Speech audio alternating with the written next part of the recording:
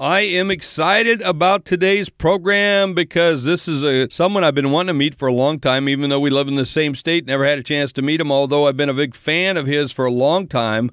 I'm taking everyone to a trip to my home state of South Dakota as I'm joined by Dan O'Brien, the owner of the Cheyenne River Ranch, located just west of the Badlands National Park, north of the Pine Ridge Indian Reservation. Now, Dan's out in the middle of what we'd call nowhere. He has been a wildlife biologist and rancher for more than 30 years and is one of the most powerful literary voices on the Great Plains. In 1997, he founded Wild Idea Buffalo in an effort to preserve the Great Plains ecosystem by returning buffalo back to the native homeland, and he is now positively impacting over 150,000 acres of land.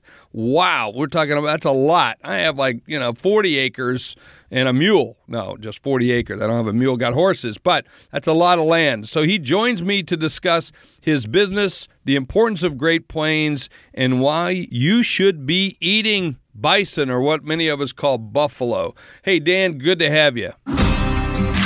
From Main Street to Wall Street, global business celebrity and former Fortune 100 C-suite executive Jeffrey Hayzlett takes you inside the good, the bad, and the ugly of businesses today. Saddle up. It's time for All Business with Jeffrey Hayzlett. Hey, so the first question I have to ask you, Dan, would you consider yourself a writer or a rancher? Because I got to know you through your books first and then fell in love with what you were doing, and now you're doing this ranching. I'd say full-time, but it's always full-time, even if you're doing it part-time when you're ranching. Yeah, that's a hard question. I both ranch and write, and then, of course, we also run this internet business, so we're pretty busy around here. Exactly the order I would rank those in, I'm not sure. Now, I don't want to call you an old-timer because I don't want to offend you in any way, shape, or time, but did you ever think I don't know, how old are you, Dan? Can I ask that question? I'm 69. Yeah, I knew you were a few years old, a little bit older than me. So, that's not old-timer. Old-timers now in our 80s and 90s, I think, is what I would consider old-timer. So, yeah, it's getting older. Yeah, I apologize for that. But, hey, so did you ever think at 69 you'd be running an internet business? I had no idea of it.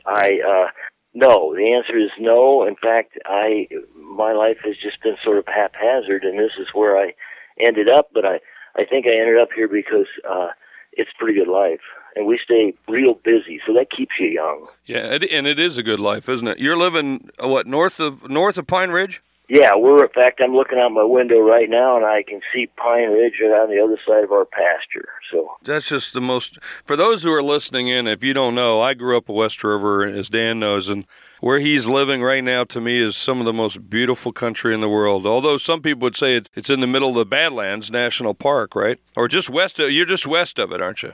We are. We run right up against the park on our east side, their west side.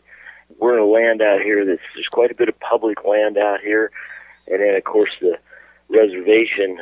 So the makeup of the land's a little different than most places. Well, let's talk about the business for a second, and then I want to get back more about the land and the use of the land, and then how did you get so lucky to get up against the grasslands area? Because that's like being on it next to a river or something along those lines where you get river property or something, which I've been lucky enough to do. But how did you come up with the idea of Wild Idea Buffalo? Well, actually, my background is as a biologist, if you can believe that. I worked for South Dakota Game and Fish, and then I worked for the Peregrine Fund out of Cornell for a while, and always working with birds of prey and habitat and those kinds of things. And when the peregrine falcon came off the endangered species list, I was kind of at a loss on what to do with my life, and I love this Great Plains area, this grasslands area, and you don't have to think much about grasslands until you come to the idea of buffalo. And I'm a real believer in the fact that we have to do something about the loss of species diversity and grasslands, etc. And so I thought, well, I'll try this on a very small scale, because this is a sort of hand-in-mouth, has been a hand-in-mouth deal for a long time. We started working with these buffalo and to see how they would massage the land as everything out here evolved to be massaged, and find out that, it works pretty good. It's good for the birds. It's good for the people. And, when we, interjected the idea of an internet business on top of it, it kind of works. Yeah. And is that the main portion of the business, is selling the slaughtered meat?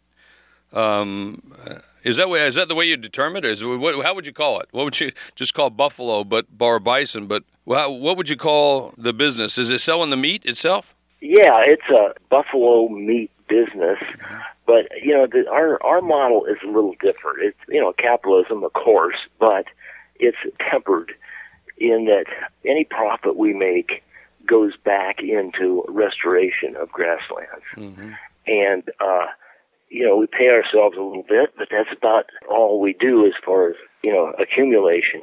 Yeah, it appears in the form of land. And so, it's a buffalo meat business, but we like to think of the meat as a byproduct of species diversity and of conservation. So how many buffalo do you run right now? We have about 400 buffalo right now on our ranch, but we harvest buffalo for people in South Dakota, North Dakota, Montana, and Wyoming. And so we are harvesting. We harvested 904. I just looked this up. 941,000 pound buffalo last year in 16. And so those buffalo are coming off of Indian reservations, our ranch, private people's ranches. We're even doing some for conservation groups, etc. Yeah, and is that with that mobile? Now, see, I read your last book, and so that you devised that, which I thought was absolutely brilliant. The mobile slaughtering plant, where you actually, because you've got a migratory, herd, but although it's contained inside the grasslands themselves or in some area where you're ranching. But to me, it just seems like a lot more humane way of doing it than bringing them in, shoving them in a truck, stressing the hell out of them, taking them to a slaughtering plant, and then boom, putting a shot in them and then slaughtering them, Well, you hit it right on the head. I mean, anybody that eats meat in this country, or any other country for that matter, should go to a slaughter plant and see if that's the way you want your animals to be treated. And you only have to do that once, and you realize that, hey, as humans, we can do a better job than this. Yeah. And if you see buffalo, which are basically still wild animals, if you see them go through, you would never allow that to happen. And I only had to look at it once, and I thought, there's got to be a better way, or I don't want anything to do with this business. Yeah. And so over the years, we developed this mobile, it's basically a semi-trailer, and we pull right out into the pasture where they're at ease, comfortable, and we harvest them right there, skin them, then we bring them into a plant for further processing. But it's a model that's more expensive, but most of our customers don't mind paying a little bit more to do it right. I'm a hunter. I harvest my own hunts, and I think I do it right out there. I've actually shot buffalo before. I went up and did it up on the Triple U. Is it Triple U Ranch? I think it is. Yeah, Triple U. Yeah. That now belongs to Ted Turner. Oh, has Ted bought that thing? Well, Ted's bought everything now. Yeah, he bought about everything in the buffalo business. That was Casey Tibbs' grandson's place. That's right. Yeah. That's right. They're nice people, super nice people. I did that. Yeah. I did that about, I'd say 20 years ago was the first time I harvested buffalo. And then we did the slaughtering ourselves right there. And then, and then took them into it. They had, those guys had their own kind of plant where we could pull the animal in, and then we did our own harvesting right there on the spot. Of course, we had to have an ag guy come out and check us out and make sure we were okay. But because some of the pieces we actually gave away to the reservation. Some pieces got sold off, and then I took about half of it because a buffalo, pretty damn big animal when you think about it. How many acres does it take to sustain one buffalo versus a cattle? The science of that has never really been figured out. Mm-hmm.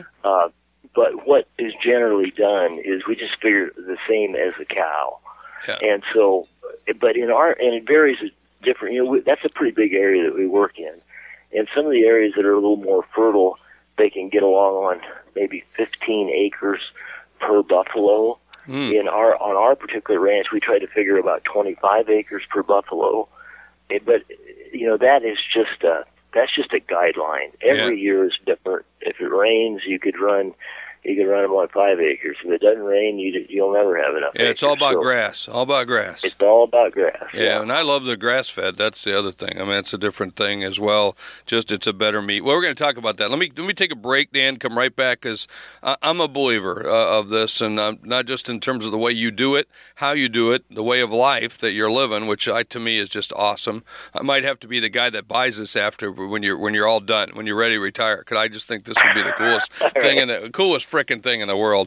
And let me take a break real quick and come right back. So, hey, our friends at Dunkin' are always introducing new beverages to keep us running, and earlier this year they released a new espresso beverage choice, the Dunkin' Americano, and I like Americanos.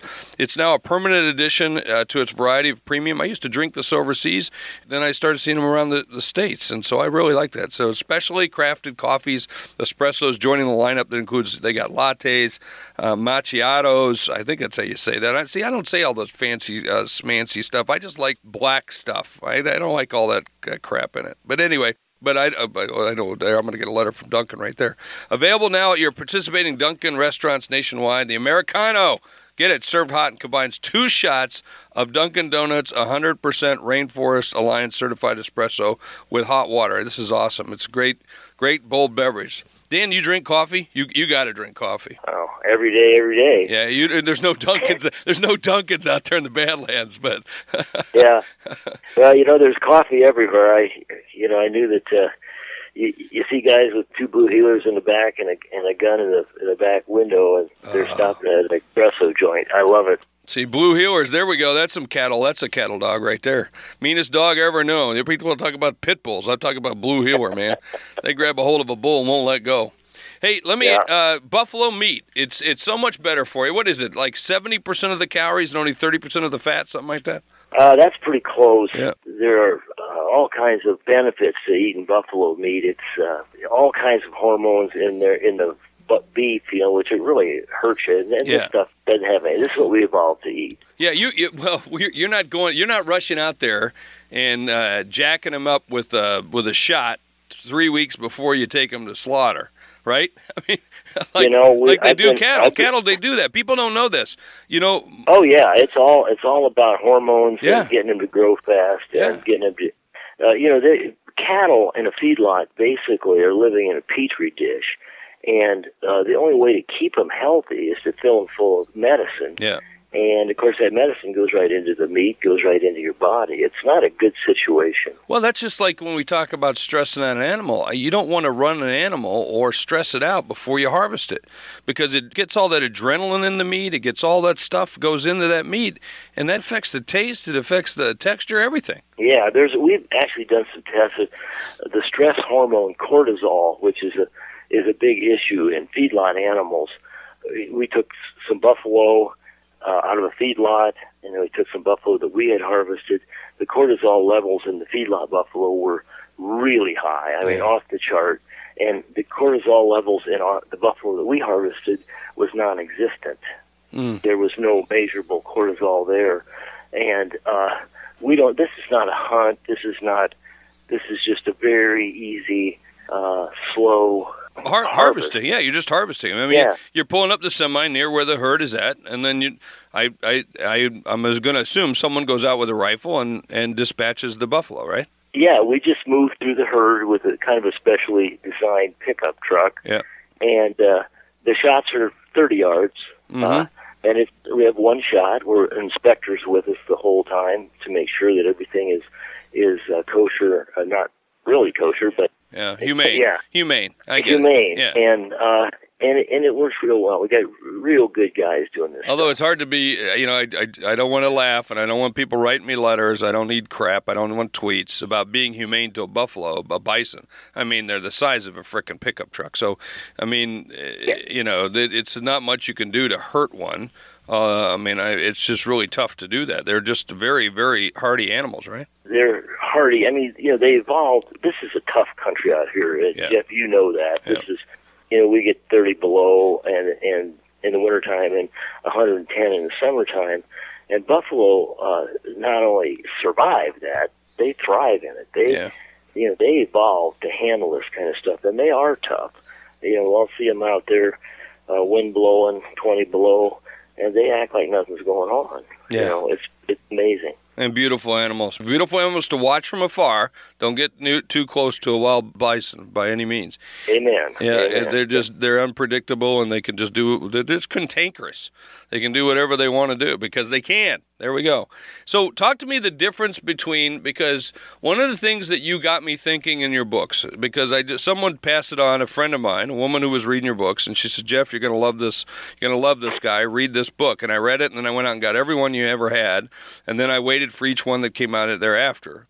And your last one, which was what? Wild Idea, Buffalo and a Family in a Difficult Land. I think it's your last one, right? Yeah, it's the last one that's been published. I've got 2 more in the mail, but that's good the for last you. one that's out. Well, put me on the list. But in that book, and actually the one before that, when you were living out near Bear Butte, you talked about the way cattle just decimate the land, an invasive species, and they are because they were brought here. So, and when you look at where cattle have been grazing as opposed to buffalo, holy crap. It looks like an atomic bomb went off, or prairie dogs have been invaded your pasture, one of the two. Yeah, there's a big difference, and I don't want to be misunderstood here. It's possible to overgraze with buffalo too. Sure. But the thing about buffalo is they are programmed to move constantly, and cattle will sit there until the feed truck shows up. Yeah. So what you're doing is you're hammering one piece of ground. They graze differently. In the wintertime, cattle need protection, and they'll go down in the riparian zones along the rivers where there's some trees, and for protection, and they'll hammer that ground because they'll just stay there. And they do the same thing in the summertime when it's too hot. They got to find some shade or some water. I've never seen a buffalo just standing in water to cool off. Cattle will do that constantly, and of course they follow the area that they have to stay in. So it's a whole different deal. They look a little alike, but they treat the land completely differently. Yeah. What's been the best thing for you about creating Wild Idea Buffalo? I guess what I have to look to answer that question is the response of the people. I am surprised and happily surprised at how people take to this. People seem to understand that this is a better way to eat, a better way to treat the land, and as a result, we've got some really great customers. We've had some really good support from other business people, and had a lot of help along the way because, like I say, this started off as just a little family deal, and it's gotten to be a pretty big business, but because of the support we've had, and that has been really, really hopeful, and as I think we can all agree, it's hard to be hopeful on the environment in 2017. But here's a little window of hope, and that is what gets me up every morning. Yeah. Let me take a quick break, and I want to come back about where you might be taking this and what will give you better or bigger scale, and can you even handle it? So let me talk about Liberty Tax because we're coming up to tax season with this episode. Are you one of those people who overpays the government when you pay your taxes or do your taxes? Don't keep giving your money away. Don't forget to enroll in a tax course at Liberty Tax Service.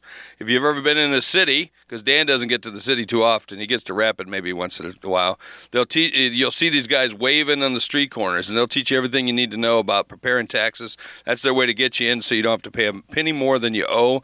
The course is free. You might have to pay for some books and supplies, but you'll get a skill that will pay dividends, and you can learn more at libertytax.com. So how do you make this thing bigger, or do you want to make it bigger? Well, that's a good question, and I've been studying this.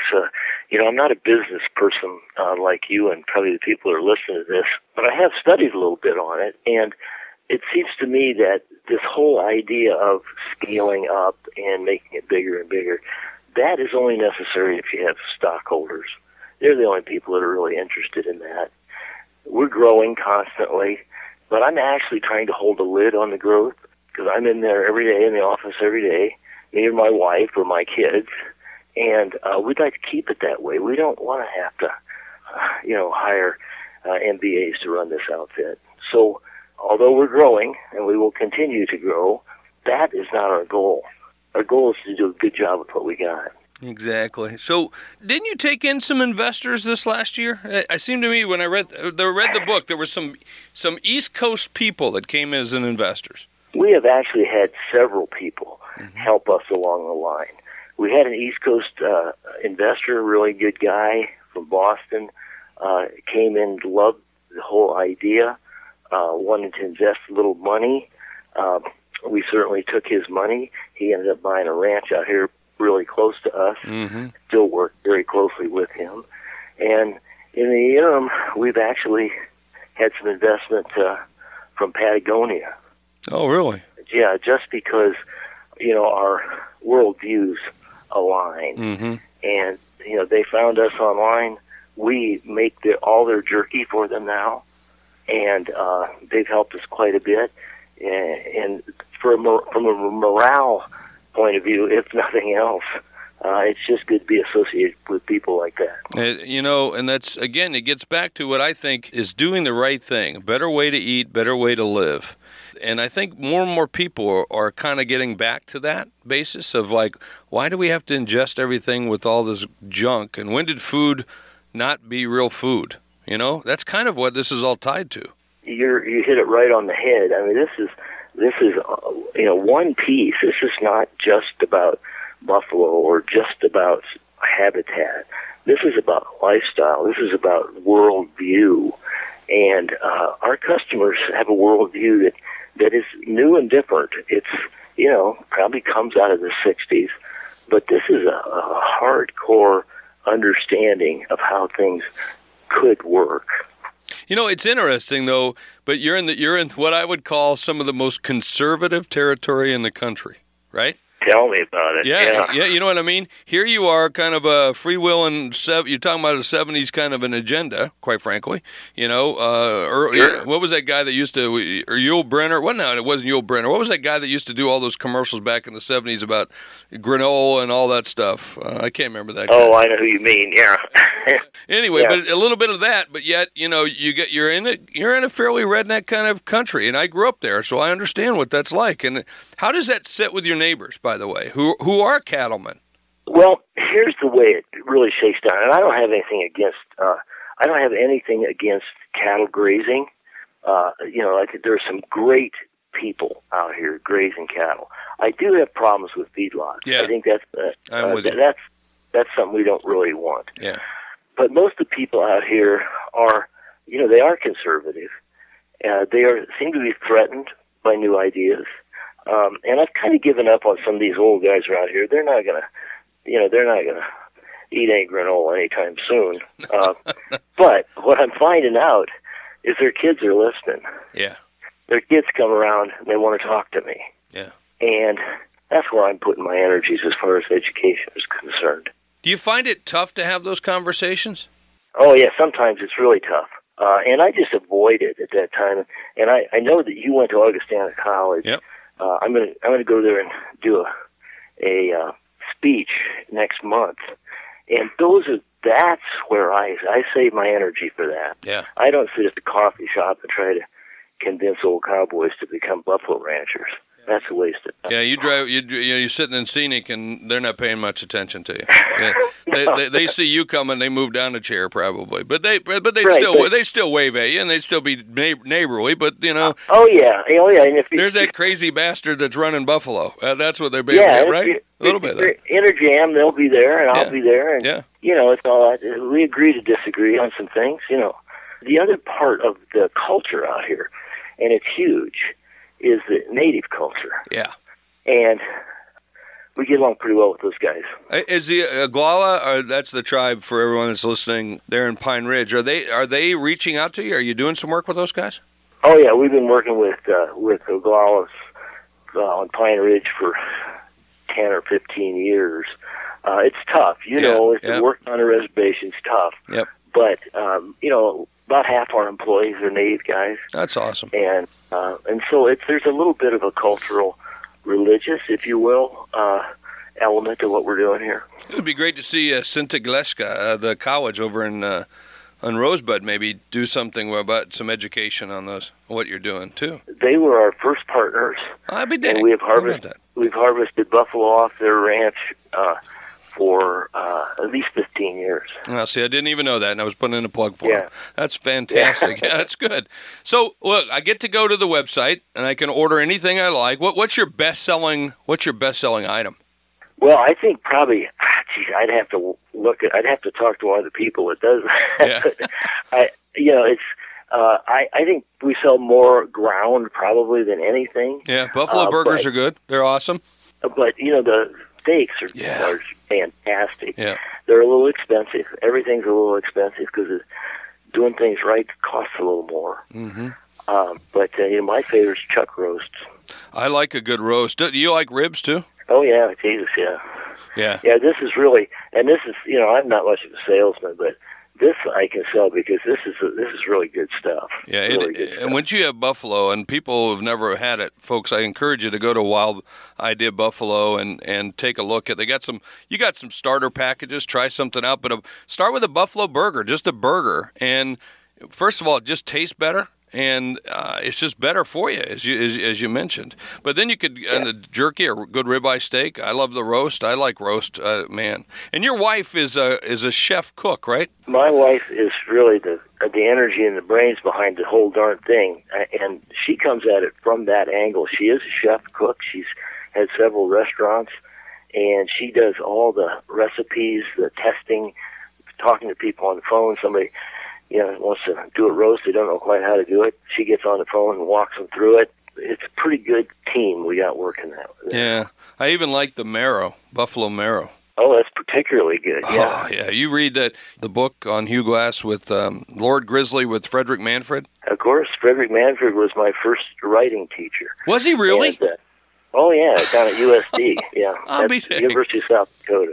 I say Jeff knows about this stuff. It's kind of South Dakota's a small place, but Frederick Manfred was a old-time writer out in this country. And he wrote about the Siouxland area. He wrote about some of the greatest. In fact, I think he won a Pulitzer Prize for that. Then, of course, the book Revelant, or the movie Revelant, was a follow-up to that. And it was about, that thing when you watch the movie was so fake, it was unbelievable. But you read that book, Lord Grizzly, where this guy was attacked by a grizzly bear when he was out hunting meat for a fur party, and they left him for dead and crawled hundreds of miles. This is a South Dakota thing, North Dakota, South Dakota. But anyway, there's a scene in there, one of the opening scenes of that book that he writes.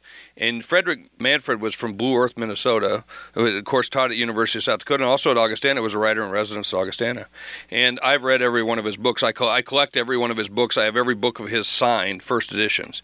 And, wow. Yeah, I just have been collecting them since I was a teenager, when I first started reading them. But anyway, he writes about this scene of Hugh Glass and these guys have shot a buffalo, and they're sitting around eating it, and they're breaking open the bones and pouring it on the meat like butter. And then he just, you can see them doing this grease all over their face and this meat, and they're just, oh man, I would love that again. Dan, you and I should do that. We should do that one day. Well, the door is open, Jeff. Anytime you're out here, let's get together, do a little bird hunting or buffalo hunting or whatever we... Well, speaking of that, I am a huge bird hunter. I was supposed to be going quail hunting this next week, and I can't make it because of other business commitments now, but I'm going down to Georgia before they close the season. Hey, are you doing any falconry at all anymore? Oh, yeah, that's my golf. I do a lot of falconry and bird hunting. I was just down in Texas with this is another South Dakota thing, but Jim Borgle, my grandson at Gutzon, invites me down every winter to do a little quail hunting. And he doesn't really invite me; he invites my dogs, and I get to come along. Oh, well, for those who don't know, Gutzon Borglum, the carver and the head guy at the Mount Rushmore, and of course he did Stone Mountain down in Georgia as well. Georgia. Yeah. But what kind of falcons are you using? Well, right now I have a prairie falcon. Do you really? And the reason I have a prairie falcon is because I caught it right off the place here. Yeah. And it just seems like it's the more natural way to go rather than getting some sort of an exotic falcon. But I got an old prairie falcon, and hoping that we have a little bit more season left here, but we're about done out here. Well, the other day this fall, I was out hunting pheasants, and this falcon had engorged himself so much he could not fly. And I walked over to it. I saw it out in the middle of the prairie hopping around, and I walked over to it, and I went over to it and walked right up to it and touched on top of its head, because I could. I wanted to try that. And he didn't like it, of course, But I've done that with a bear once, too. I was out canoeing up in Canada, and a bear was crossing the lake. And so I canoed up next to the bear and kept touching him on the head. And then I thought, oh, man, that bear might remember this, so I got the heck out of there. But just because you can. But I thought that was kind of cool. And you speak of peregrines, I got to tell you a little bit of a story. When I was at the chief marketing officer of Eastman Kodak in Rochester, we hosted a pair of mating peregrines on our building. And, and to this date, they're still there. And the female used to always come to my ledge. I was on the 17th floor, and her nesting box was a 4.5 above me. And she used to come down to my ledge, and of course she hunted pigeons like crazy. And she would bring carcasses of pigeons and set them on my ledge. And there are many pictures of me in my office in Rochester with her sitting in watching the meeting, eating these pigeons. And she was like my friend. And people used to always comment, there she was. She was always there. And get this, my son lives in Sioux Falls, and he has a pair that when they hunt, they bring it back to his tree behind his house, a peregrine falcons. Man, you must have a special connection there. Yeah, it's there is something there. I think there's always something there when you see that. And I just like the eagles that came in. I live in my place in near Brandon, and I got bald eagles there too, so which is kind of cool. But we've already saw the peregrine falcons this weekend. Now, we're taping this in February, guys. For those things to fly all the way back up this time of year, man, winter's over. No problem. Yeah. That's what they can do is fly. Yeah. Well, Dan, one last thing. Anything you'd like to pass on to everybody about Wild Idea Buffalo? Just that, we'd love to talk to you about it. If you're the kind of person that's interested in their health and the health of the land, you're our kind of person. Give us a buzz. Let us know what you're thinking. Well, it couldn't be said better. So we're talking with Dan O'Brien, owner and founder of Wild. I got to say it right because I want to get it right. Wild Idea Buffalo. So go and see him and buy some of that. It's a better way to eat, a better way to live. Hey, thanks, Dan. Thank you, Jeff. You're listening to All Business with Jeffrey Hazlett, brought to you by Dunkin' Donuts. Hey, on every show, I like to talk about what I learned, and right here I talked about, it's just healthy. Eat buffalo. First of all, it's good. I can tell you I would prefer to eat buffalo pretty much over anything there is because, one, it's just healthy for you. It's 70% of the calories, 30% of the fat. I mentioned that or close to it. And but it's just good. It's good. It doesn't taste too much different than beef. In fact, I dare most of you to even know what good beef or good buffalo tastes like anyway because the closer you get back to nature, get back to the land, the better it is. And here are these bison, buffalo. We're talking about grass. They're eating natural stuff, no hormones. And I'm telling you, this is what they do in the cattle business. And I'm not trying to knock cattle, guys, by all means. But a lot of times what they do is they'll inject it a couple weeks before they take it in with a hormone to make it fatten up. So it weighs a little bit more so they can take it in and get a fair or better price for the cattle because they get paid by weight. So anyway, one of the things I learned, it costs a little bit more because it's being done right. And by being done right, it costs more. You can't have a race to the bottom on prices when you're trying to get good stuff. You don't buy a Cadillac, you don't buy a Mercedes, you don't buy expensive car thinking you're going to get it for a Volkswagen price, a cheap price for a Volkswagen Bug I'm talking about because there's some nice Volkswagens too. Anyway, that's my things I learned today is a reminder of that. And, I don't know about you, but I just want to get back to being real. You know, I try to do that here on the show, and I want to do that with my food too. Just real stuff, man, and just nothing better. Nothing better than a bison steak. Come on, invite me over. Buy some, invite me over. Okay. Hey, and invite your friends to listen into the show. I thank you so much. It's right here on C-Suite Radio. You know, we're now broadcasting with so many of other business podcasts on C-Suite Radio as well. And you can find us certainly, you know, at iTunes and anywhere else that you listen in. I appreciate it. Thanks so much for joining All Business with Jeffrey Hayzlett. Welcome to C-Suite Radio, a podcast network featuring today's top business experts and is part of the C-Suite Network, the world's most trusted network of C-Suite executives. Find this and other business podcasts on c-suiteradio.com.